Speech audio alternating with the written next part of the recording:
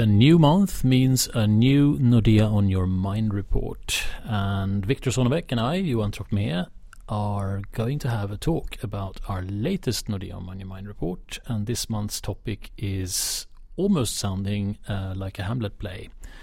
How to pay it out. For a corporate, making money means that when you generate capital, you need to consider if it should be kept in the business, to be invested in the business, in the growth of the business, or if you should pay capital out to your shareholders. May sound kind of obvious, but it is far from obvious. There are many complex considerations that go into decisions on what to do with the money generated in the business. We were pretty curious about this, Victor, when we looked at it, and I think it's fair to say that we were reasonably objective, don't you think? Yeah, I would say so, and I think that, I mean, we try to take both the kind of theoretical angle of it, the theoretical aspect of if you should pay out, and also, of course, how you should do it. But then, of course, also try to find quantitative measures, so to see what have companies been doing, and also to try to answer the question, what should companies be doing? Yeah, you mean not just rely on your opinion or my opinion, but actually find some data to point to as well. Exactly. Unfortunately, we felt the need to be able to back this up with some evidence. Yeah. Well, can be discussed, but I guess we keep it on the safe side, right? Yeah. So part of the charm of this topic, I think, was to ask ourselves the questions which seemed almost unnecessary, but once we started looking at them, seemed pretty important. And the very sort of basic questions on, for example, should the company pay money out to its shareholders at all? And in addition, if you decide that you should pay money out, the question, of course, is how. Yeah. What method should you choose, and what works best? Yeah, and as we found out that the answer to that question is very rarely straightforward. There are a lot of different aspects to take into account, and a lot of different things to consider. So it usually boils down to a kind of analyst answer, wouldn't you say? With it depends. Exactly. Yeah. And being an analyst, it's kind of embarrassing that is an analyst answer, but sadly, it's often a good answer when we're talking about complex matters. But I don't know about you, but I'm a bit curious about just kind of the theoretical framework regarding this question that we've been talking about. Should companies pay out money or not? Yeah, and that's, I guess, a good and natural place to start. It's almost like an existential question, and one that I think in practice in everyday business life, relatively few group management members in these large corporates ask themselves. But it's a pretty relevant question, and according to economic theory, the answer to the question is no, as long as there are profitable projects available to invest in, companies should not pay money out to shareholders, because the best use of the money generated by the business would be to plow it into that business and continue to expand by investing. That's what generates the most value. So given the fact that you in your business have opportunities to invest, then that's what you should do, and not pay out money. Yeah. But then if we look to the market and we see that, the majority of companies do pay out money. They do pay out most normally in the Nordics dividends. Is that only because they have no opportunity to invest this money otherwise, or do you find any other factors there as well? No, that's not the only reason. And as always, reality is a bit different than theory, and this is no exception. And while there is, of course, a very strong theoretical case for not making payouts if you have profitable investment opportunities, there are other arguments in favor of making payouts, even if you as a company might have projects to invest in that could create value. And just to give a few examples of it, one aspect would be that as you add the projects to your list of potential opportunities to invest, once you go outside your existing up and running core business, are additional projects that are available to invest in increasingly risky? Are they more peripheral outside your core business? Are they related to timing risks to invest at the peak of the cycle, etc.? Yeah. So every project might not have exactly the same merits as the other one. Yeah. Another example is that there can be a governance issue materializing at some point. If a company generates a lot of cash and accumulates that cash into a big cash pile, once it reaches a certain size and becomes an obvious potential problem, in the sense that we are increasingly stressed, we in the management, in that we need to put this money to productive work. Will we get so stressed that we take greater risks than we would normally do otherwise to invest that money and actually deploy it and to make it generate a good return? And that means that investors might like to see commitments from the company to avoid that kind of situation. And I guess given the interest rate climate that we're having right now with negative interest rates, that should carry with it some costs to accumulating this kind of cash pile. Definitely. So in today's situation where it actually gives you a negative yield to sit on risk-free cash, that means that there is a P&L hit from doing so, especially if it grows larger and becomes actually a potentially significant item in the group P&L. Yeah. And the third example, just to add as well, is that there can also be a situation where paying a dividend, having an ordinary dividend that is seen to be recurring, is sort of a norm. If you are a big company, if you're listed on the main list of a stock exchange, it might be expected, even almost required from the point of view of institutional equity investors, that once you're a company in that category, you should pay a dividend. It's a necessary quality stamp. And that's something you, of course, need to consider as well, because if you don't, you will be very different, and it might have an impact on the perception of you as a company and the quality of your business and the management. So in essence, a signal that you've reached that kind of maturity stage with your business, that you are able to pay out dividend back to shareholders instead of needing everything to reinvest or to grow at a very high pace. Exactly. Yeah. So that in a given year, even if you have a tougher year for the business, you are still healthy enough to be able to pay an ordinary dividend because you have, as you say, become a company of such a size and dignity and robustness that you will have the ability to do so. And as we briefly mentioned, I mean, paying dividends is the more usual kind of way of doing it in the Nordics. But if we look across the pond and look towards the US, we see that the buybacks are actually the most common way of returning capital to shareholders. So if you were to still kind of on this theoretical level discuss the question between then dividends or buybacks. And according to economic theory, there wouldn't be any difference between the two. Paying out capital to the shareholders is paying out capital. But then it doesn't work exactly the same way. And there are arguments in favor of using dividends to pay out capital as well as using buybacks. And if you compare them and just try to highlight what might make a company favor using one or the other. If we start with dividends, there are some pretty obvious attractions with dividends. I mean, as you say, it's the norm. It's in Europe definitely by far the most common way of paying out capital to shareholders. Yeah, pretty much in all of the world except for the US. Exactly. Although the US is of course a very big market and therefore it's important, and it's a very major exception that it's different there. But then I guess we can come back to that. But nonetheless, the standard solution would be to pay dividends. It's a cash return. If you receive a dividend because you own a share in a company, you get cash in your hand, right? Or digitally, but nonetheless, it's a cash return rather than a capital gain on an asset whose price increases. And some types of investors, some types of shareholders need or want a cash return. There are investment companies who need cash inflows to fund their operations. And there are foundations. And for instance, the Nobel Foundation that pays out Nobel Prizes to prize winners every year, they need some money to constitute that prize, and that money comes from the return on the investments. And if they are not to need to sell assets from the foundation's portfolio, they will need a cash inflow.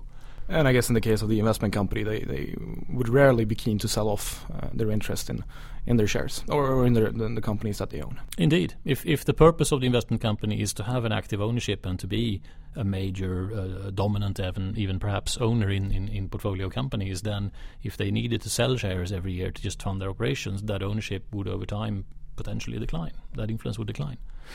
Another attraction of dividends is that they offer a return which doesn't depend on the share price.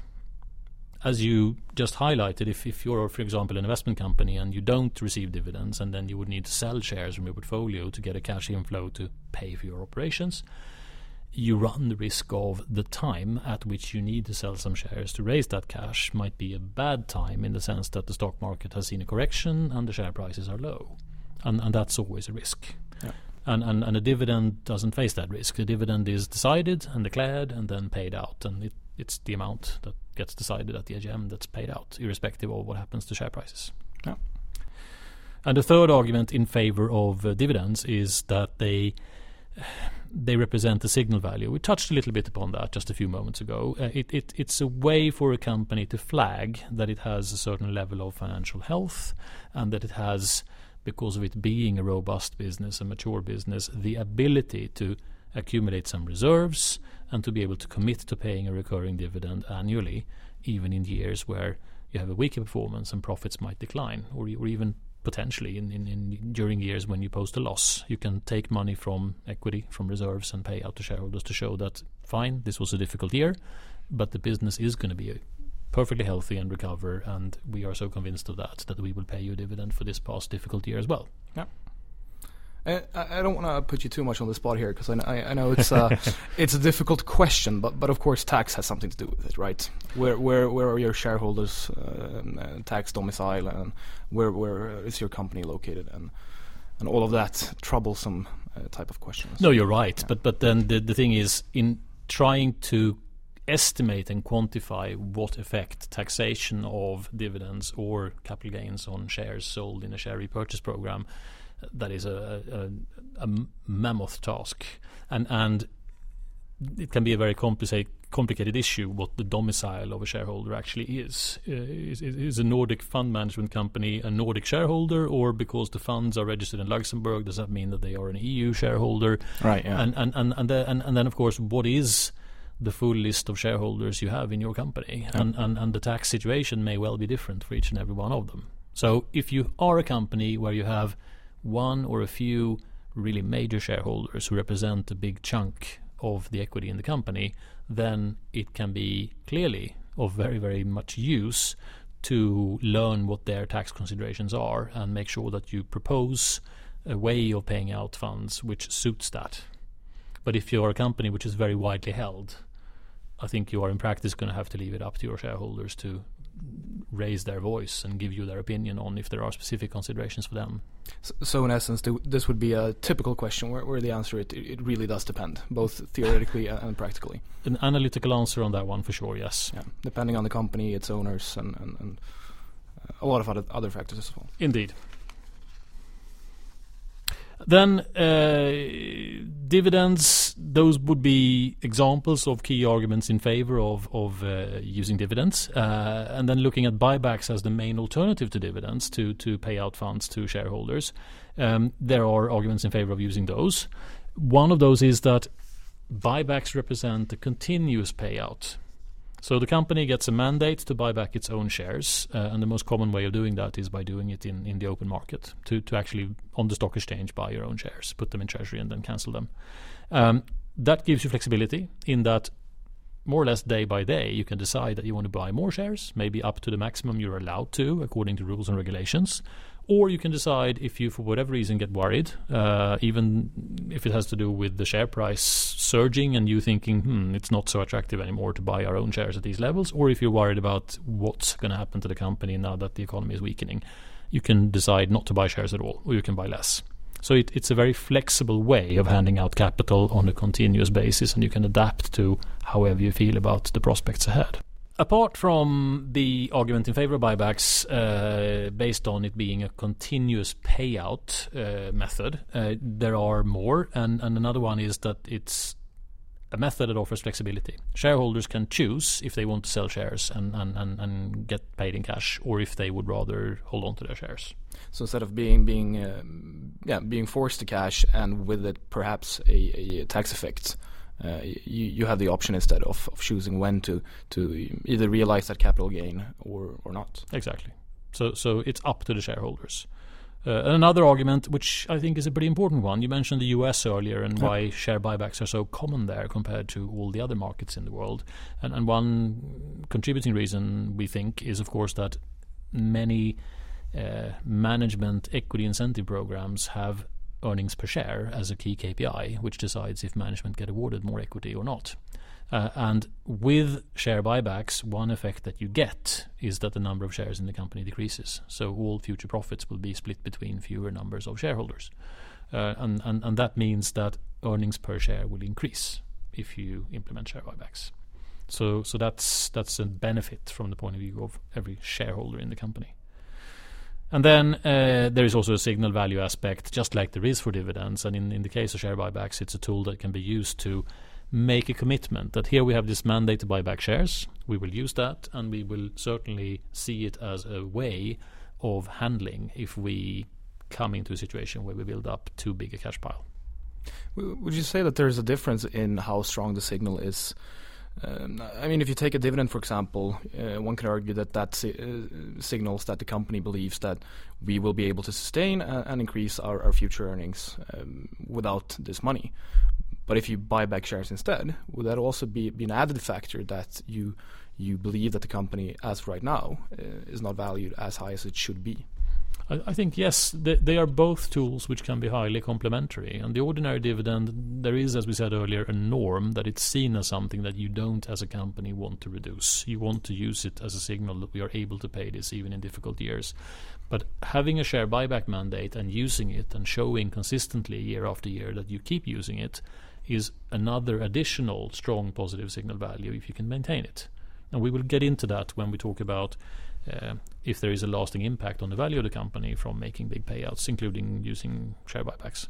And on that topic, I mean, I'm pretty much a numbers guy, and I'm sitting here itching to trying to get into some of the figures that we have. And what you mentioned with that there is this norm of paying dividends, it is very evident in historical data. And just as an example, when we started looking at the total payout in the different regions, one thing that struck me at first was that during the financial crisis, you could see how the US went down much more than the rest of the world. And when we looked deeper into this data, we saw that what had happened is that in all of the regions, the dividends were fairly stable. They decreased, of course, during the financial crisis, but they didn't decrease as much as one could have expected. But what did happen was that companies pulled the brakes on the share buyback programs. And since the US, as we briefly mentioned, relies much more on share repurchase programs, you can see that effect in the total payout much more in the US. Where would you say, based on those numbers we have crunched, that companies are today in terms of how big payouts they are making in a historical context? So in a historical context, it's a pretty similar payout level in the world, excluding Asia, because Asia is around 2.5% in terms of total capital paid out in either dividends or buybacks to market cap over this about 15-year period that we've studied. Whereas the rest of the world, so in this case Europe and especially the Nordics that we're focusing on, and the US are around 5%. And just an easy explanation for why Asia is so much lower is obviously there's higher growth. Yeah. So companies are valued compared to what they're able to pay out at a higher ratio. Yeah. And differences between the regions. You already mentioned that the payouts are lower in Asia, but if we look at how companies are paying out funds to shareholders, what do we see there? And there we see the biggest difference. So U.S. companies buy back shares, while European companies tend to distribute dividends. Yeah. So buying back shares have become a bit more popular in Europe in the last few years, but it's still at a level that is quite far below the U.S. So if we were to look at how large of a share of total payouts is buybacks, then it's around 60% in the U.S., whereas in the Nordics and in Europe in general, it's around 20 to 30%. So there's a pretty big difference. And it's actually the most common way of paying out capital in the US. Yeah, exactly. More common than dividends. More common than dividends. So lying at about, as I said, 60%. Yeah. One thing we were curious about when we looked at the data on what companies have actually done in the past, buying back stock or paying out dividends or both, was, as a company, do you get rewarded? Is there a permanent benefit affecting the value of your company if you pay out a lot to shareholders, or for that matter, if you do it through share buybacks rather than just by paying dividends? Would you say you would be able to give a definitive answer to that? So that's a great question. And first of all, on answering the last part, can you give a definite answer on that? There are a lot of studies done on this topic. So you find a lot of work done on it, mainly through academia. And the common answer is no. You can't say definitely that you see that it pays off long term. However, the academic standard for saying something definitely is pretty harsh. You have to statistically be able to prove something consistently over time with a high degree of certainty. And we work in reality and not in the world of academia. Exactly. So in reality, at least as far as we've been able to show, and taking a lot of different factors into account, it seems that it does pay off. And it does pay off rather handsomely. So through one of our simulations that we have done for the purpose of this study, creating investment strategies based on investing in companies that historically have done buybacks, recurring buybacks, and at a high rate, and comparing that to companies that have distributed pretty much the same amount of capital but have done so through dividends instead, we do find that there is an outperformance in the European market and in the North American market of around 50 to 70% over the last 15 years. 50 to 70%, yes. No, that's pretty rich. Even if it's a long time period, that's kind of hard to ignore. Yeah. And especially since we're not using any forward-looking data, so we're basing this on information available at the time, every year. Yeah. And just looking historically, what have companies been doing? And then we favor the ones that have paid out the most through buybacks. And just to sort of get this straight, if you have been a top dividend payer, you've paid out a lot, but you've done it through dividends, have you outperformed? In the US, slightly, but not much. A rather insignificant between 0.5 and 1% per year. Okay. In Europe, not at all. Yeah. It's pretty much even race between the highest dividend payers and the overall market. Okay. And if you have made major share buybacks consistently, have you been rewarded by doing that? Exactly, and that's what you have been. And then you get 50 or 70% outperformance, depending on if you're a US company or a European company. Exactly, yeah. A pretty compelling case. It's very interesting. Yeah. Okay, so if we try and put this together, we are trying to think about this from a large corporate perspective, and the way to perhaps ask yourself the question is, what should I do? If I'm in a company, if there is a cash generation, if I have my shareholders, I want to look after their interests and make them happy, what do I do? And I think, Victor, the sad truth here, right, is that again, we're back to the analyst answer. It depends. It really is. I mean, we hopefully have given companies some help along the way with some of our quantitative studies included in this. But as you say, I mean, it's highly dependent on each company's specific profile. Yeah. What is it the business does? Who are the owners? Where is it located? And we have done in the report something you could call some form of checklist, where you can just, on a high level, look at the different considerations and as you say, key parameters to consider are what your major shareholders want, who are they and what suits them. Do you need flexibility in how you pay out capital? Is there a signal value aspect, something you need to prove? And also, again, just to maybe hit home that point, from what we see in the data with the analysis that we've done, there is a pretty compelling case for using share buybacks if you have the strength, the financial strength, to be able to maintain them and make them a recurring part of your payouts and have them built into expectations going forward as well. And the interesting part here is that, theoretically it shouldn't really matter. Yeah. But the data tells us that it actually does. Yeah. So that's really one of the key things to take with you from this study. We recommend having a look at it. It's actually, there are some revelations in there. It's been a lot of fun working with it. And I think we will conclude for this time with that.